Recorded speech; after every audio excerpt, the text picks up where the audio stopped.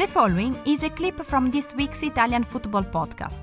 Listen to the full show and all other episodes by going to patreon.com/TIFP and become a member for only $2.99 per month. Of course, when there's no club football, that is when some of these different stories, I'll say in air quotes, seem to pop up. It's involving Ronaldo, PSG, and Juve. So their transfer chief of PSG, the former Milan director, Leonardo, he publicly refused to rule out the possibility of PSG signing Ronaldo. Carlo, what do you think of this about the possibility of Ronaldo potentially leaving Juve?